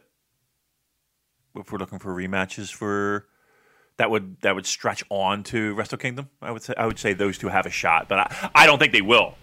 But those are the matches that would have a shot. Okay, well, let's touch on what is coming up for us in Japan. So we have some televised shows coming our way, and this junior tag team tournament title, tag team title tournament. That's a lot of T's, because Sho has vacated the title because of Yo's injury. So we have got 4 teams. We have got Master Wato and Ryusuke Taguchi. We've got Kanemaru and Desperado. We've got Bushi and Hiromu. And we've got Gedo with Taichi Ishimori. So that's going to be taking place over the next few weeks. Top 2 teams in the round robin will end up facing each other at the final, which will be New Japan Road, September the 11th at Korakuen Hall. And we also have a never openweight 6-man tag team championship match penciled in for that, which is a rematch for the previous tournament final with Yoshihashi, Ishii and Goto against Sho, Yano and Okada. So just hearing those 4 teams, Damon, what are your thoughts on this upcoming junior tag title tournament, and who do you think our winners will be? We just got done yapping about them, but I would think Wato and Taguchi are probably a favorite, right? I mean, we know Ishimori and Gedo. I mean, we know who's looking at the lights in that one. What else is it? Despi and Kanemaru? Yeah, and I'm sort of leaning towards them because I think they are really good champions for that, those titles for that division. And I think there is more interest in Wato and Taguchi chasing rather than winning the titles straight off the bat. Yeah, if you want to help rehabilitate Wato, though, that'd be a nice win to get, wouldn't it? And we've already got that built in. Maybe he gets the pinfall here over, getting some revenge from the stadium loss, maybe. So that's where I'll put my eggs. I'll put it on Taguchi and Master Wato with can't believe we're going to give them any type of fucking straps, but why not? Let's do it. Let's start the rehabilitation of Master Wato. Speaking on the titles themselves, a couple of questions. KSJ49 says, why do the junior tag titles still exist? And Eric says, given none of the junior tag teams in the tourney need to be tag teams, is this a missed opportunity to just let the straps fade away temporarily / permanently? Like Bushi and Hiromu could totally have a great match with Dangerous Tekkers. Unrelated, Peter and Miho Abe, where are they? I don't know where Peter and Abe are, but what do you think? Do you think they should have merged these titles or got rid of them, or do you think there is still a place for the junior tag titles in the company? Miho Abe, she's playing video games online, if I'm not mistaken. Like I see people tweeting her live streams. I think they're video games. Let me know if they're not the video games, if you know what I mean. I'll sign right the fuck up for today.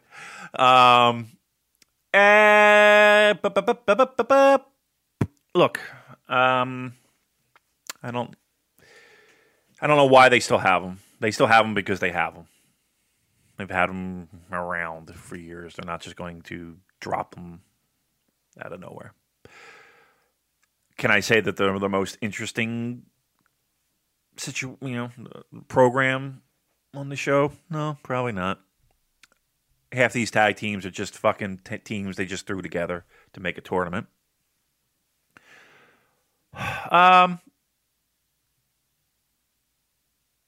It gives a bunch of juniors something to do. If you're a junior and you're not in that heavyweight title program, what are you doing? You're fucking doing jobs in 6-man tags for 6 months. That's no fun. Gives them something to do. Gives them a program and a reason to be on a show. Now that's not a glowing endorsement for the tag titles by any stretch, but as we know, things rise and fall in temperature. So even though it may seem cool now, I'm sure that with ease they could heat it right back up. Yeah, I think there's a place for them. I enjoy having them as the opening match on a big show.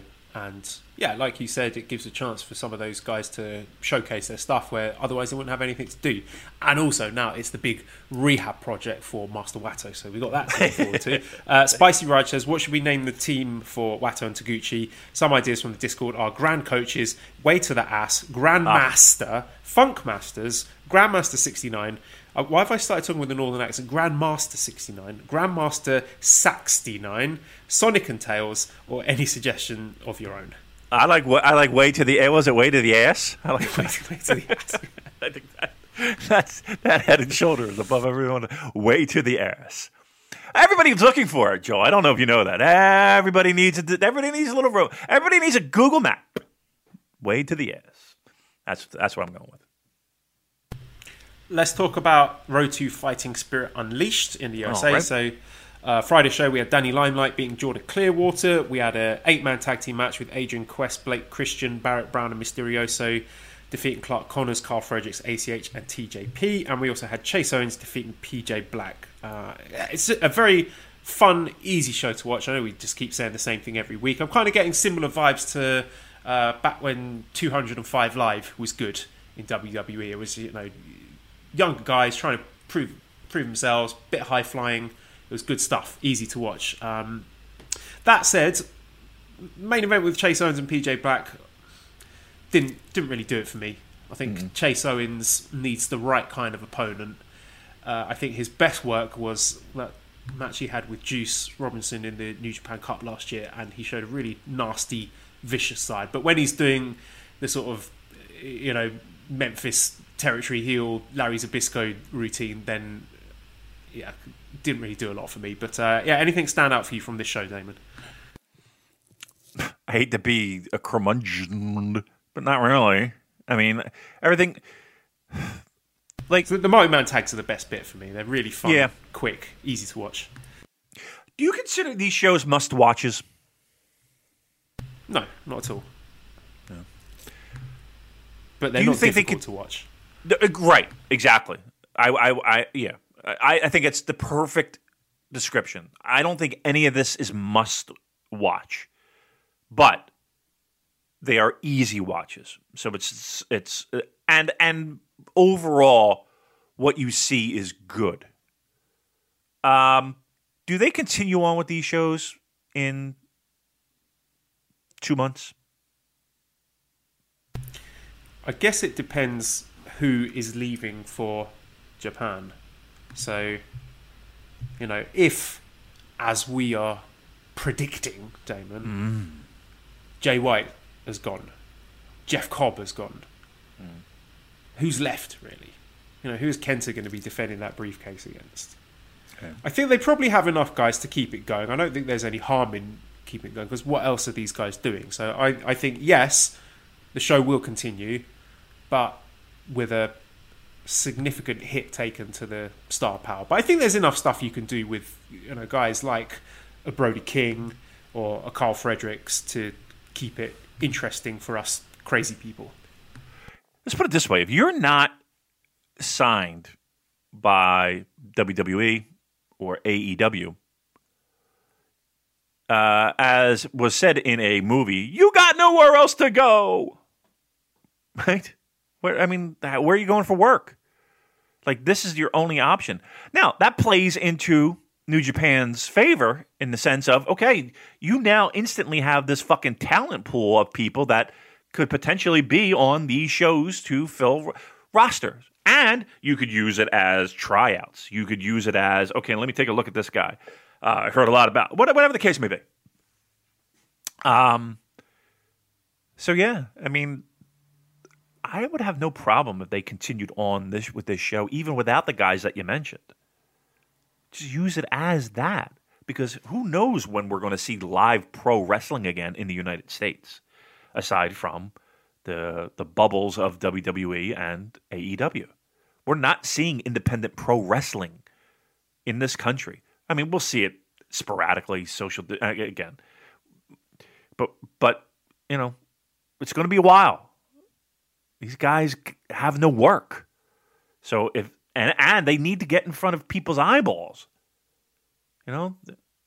Absence in this case does not make the heart grow fonder. So I hope they do continue them and use it as just what I mentioned. Bring guys in,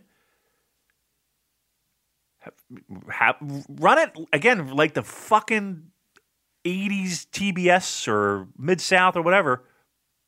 Use it as a territory show and have it on weekly. I think you could do some pretty good things with it and give people work at the same time. So let's look at the card for Fighting Spirit Unleashed. This is Friday, September the 4th. First match, we've got Alex Zane and Fred Rosser against the DKC and Clark Connor. So Fred Rosser, you may remember from WWE, formerly known as Darren Young. Yeah. So that's a really interesting one. I was listening to an interview he did on the podcast. Seems like a really nice guy, doing a lot of anti-bullying work. And I believe he would be the first openly gay wrestler for New Japan, which I think is something to be celebrated. And I hope there's more people coming out in the future. But yeah, what are your thoughts on Fred Rosser and your expectations going in? I'm going to be truthful. I don't have much expectations. I don't think this is a guy that you're bringing in to headline fucking Wrestle Kingdom. In the same breath, it's kind of what I just talked about in the sense of, okay, we have this spot. We have, we have places where people can have an opportunity. It does feel like a name pulled out of left field. Like if we had a laundry list of people that were available in the United States, I don't think he cracks top 20, let alone on a show, right? He's booked. But let's see. Again, I'm open to this show being as experimental as possible when it comes to talent. Again, we're in a real weird spot when it comes to pro wrestling in the United States. Maybe we find the diamond in the rough with something like this. And guess what? If it doesn't work, again, it's not like we're asking the guy to fucking headline Wrestle Kingdom. He's on a show in a studio in California, and it could be one and done, It could be a series of matches. It could be, hey, we got ourselves a gem and we're going to put him in a program. Second match is Carl Fredericks against Mysterioso. I think it's just an opportunity to get a big singles win for Carl. Third match, we've got the big boy fight with Brody King against Hikuleo. And then the fourth match, this is an interesting one, Flip Gordon versus Jay White. Now, David, would it shock you if I told you that Flip Gordon is a COVID-19 denier? What? Yeah, he posted that thing that was doing the rounds about, it's just something like 94% of cases of people that died from COVID already had underlying health problems. And I guess that surely that's got to come as no surprise to anybody that the flat Earth believer also is a COVID denier. But I thought that was kind of proven that he was just joking around. Like okay, all right. And again, he doesn't eat anything when he's in Japan. All right. Yeah, he doesn't know where to find chicken in Japan. Right. So he's got this match again, a big singles match against Jay White. So Jay White, a guy who appeared on the last episode with his Black Lives Matters T-shirt that he and Tangaloa made themselves and are selling, and 100% of the proceeds going to blacklivesmatters.com. Damon, who am I supposed to be cheering for in this match? Who's the heel? Who's the babyface? Because I know who I am going to be cheering for, and it's not Flip Gordon. Samesies. That's it then. That is Fighting Spirit coming up on Friday. One last question then before we go. All right. Mark says, should New Japan take a look at Brock Lesnar, who apparently is a free agent right now? Is that right?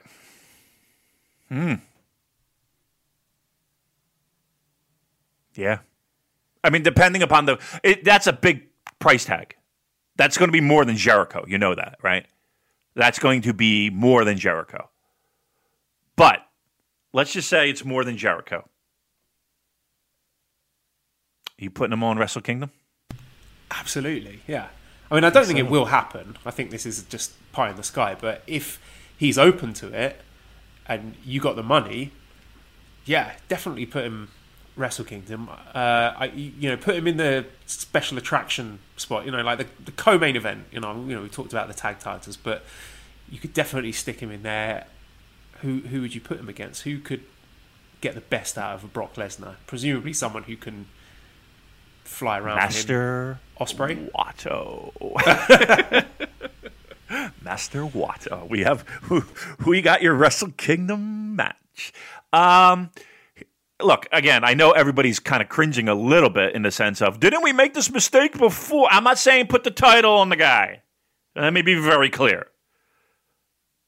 Bring him in. Lesnar versus Okada. He's not versus Tanahashi. Yeah. It's somebody's doing a job to him. Let's be very clear on that. Brock Lesnar is not lying down at the Tokyo Dome. I would be shocked if that were going to happen.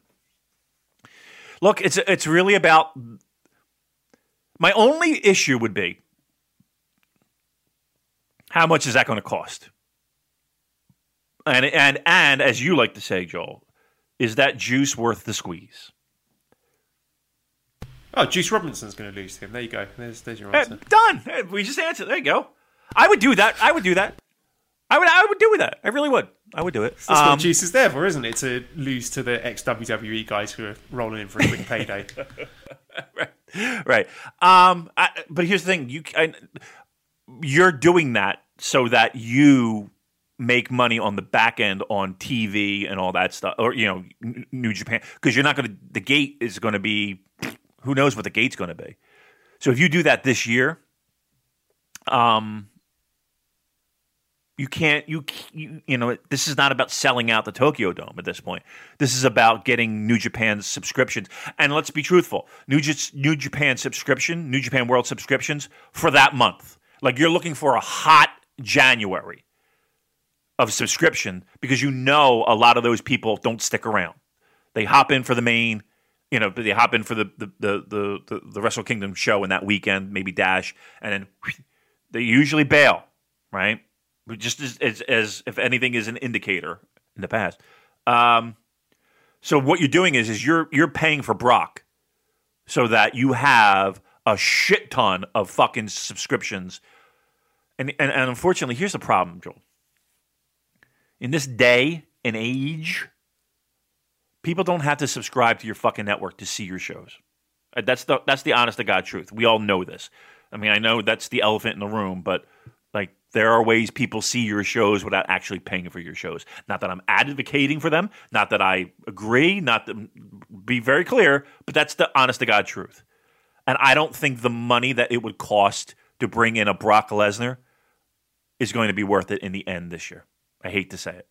So as much as it might be a cool idea, might be something that would interest and blah blah blah, how it would normally work, I just, again, as you like to say, I don't think the juice is worth the squeeze this year because you can't rely on a live gate. You're relying on one. The biggest thing you're going to get is a pop in January on your subscriptions, and that doesn't mean you're going to see that in February. And the money that it's going to take to bring in Brock Lesnar is going to be astronomical. I don't think you do it. All right, well, that will do it for today. Let's say thank you again to our sponsors, MyBookie, and you could use the promo code SuperJ. RedCircle.com/shows/super-j-cast if you want to give us some money. Our Discord link is in the show notes. ProWrestlingTees.com/superjcast if you want to buy one of our awesome t-shirts. Thanks as always to editor Dan, who's on Twitter @LousyHero219. Subscribe to the Voices of Wrestling Podcast Network for other great shows. Give us a 5-snake review on iTunes. Follow us on Twitter @SuperJcast. Thank you everyone for listening, and goodbye.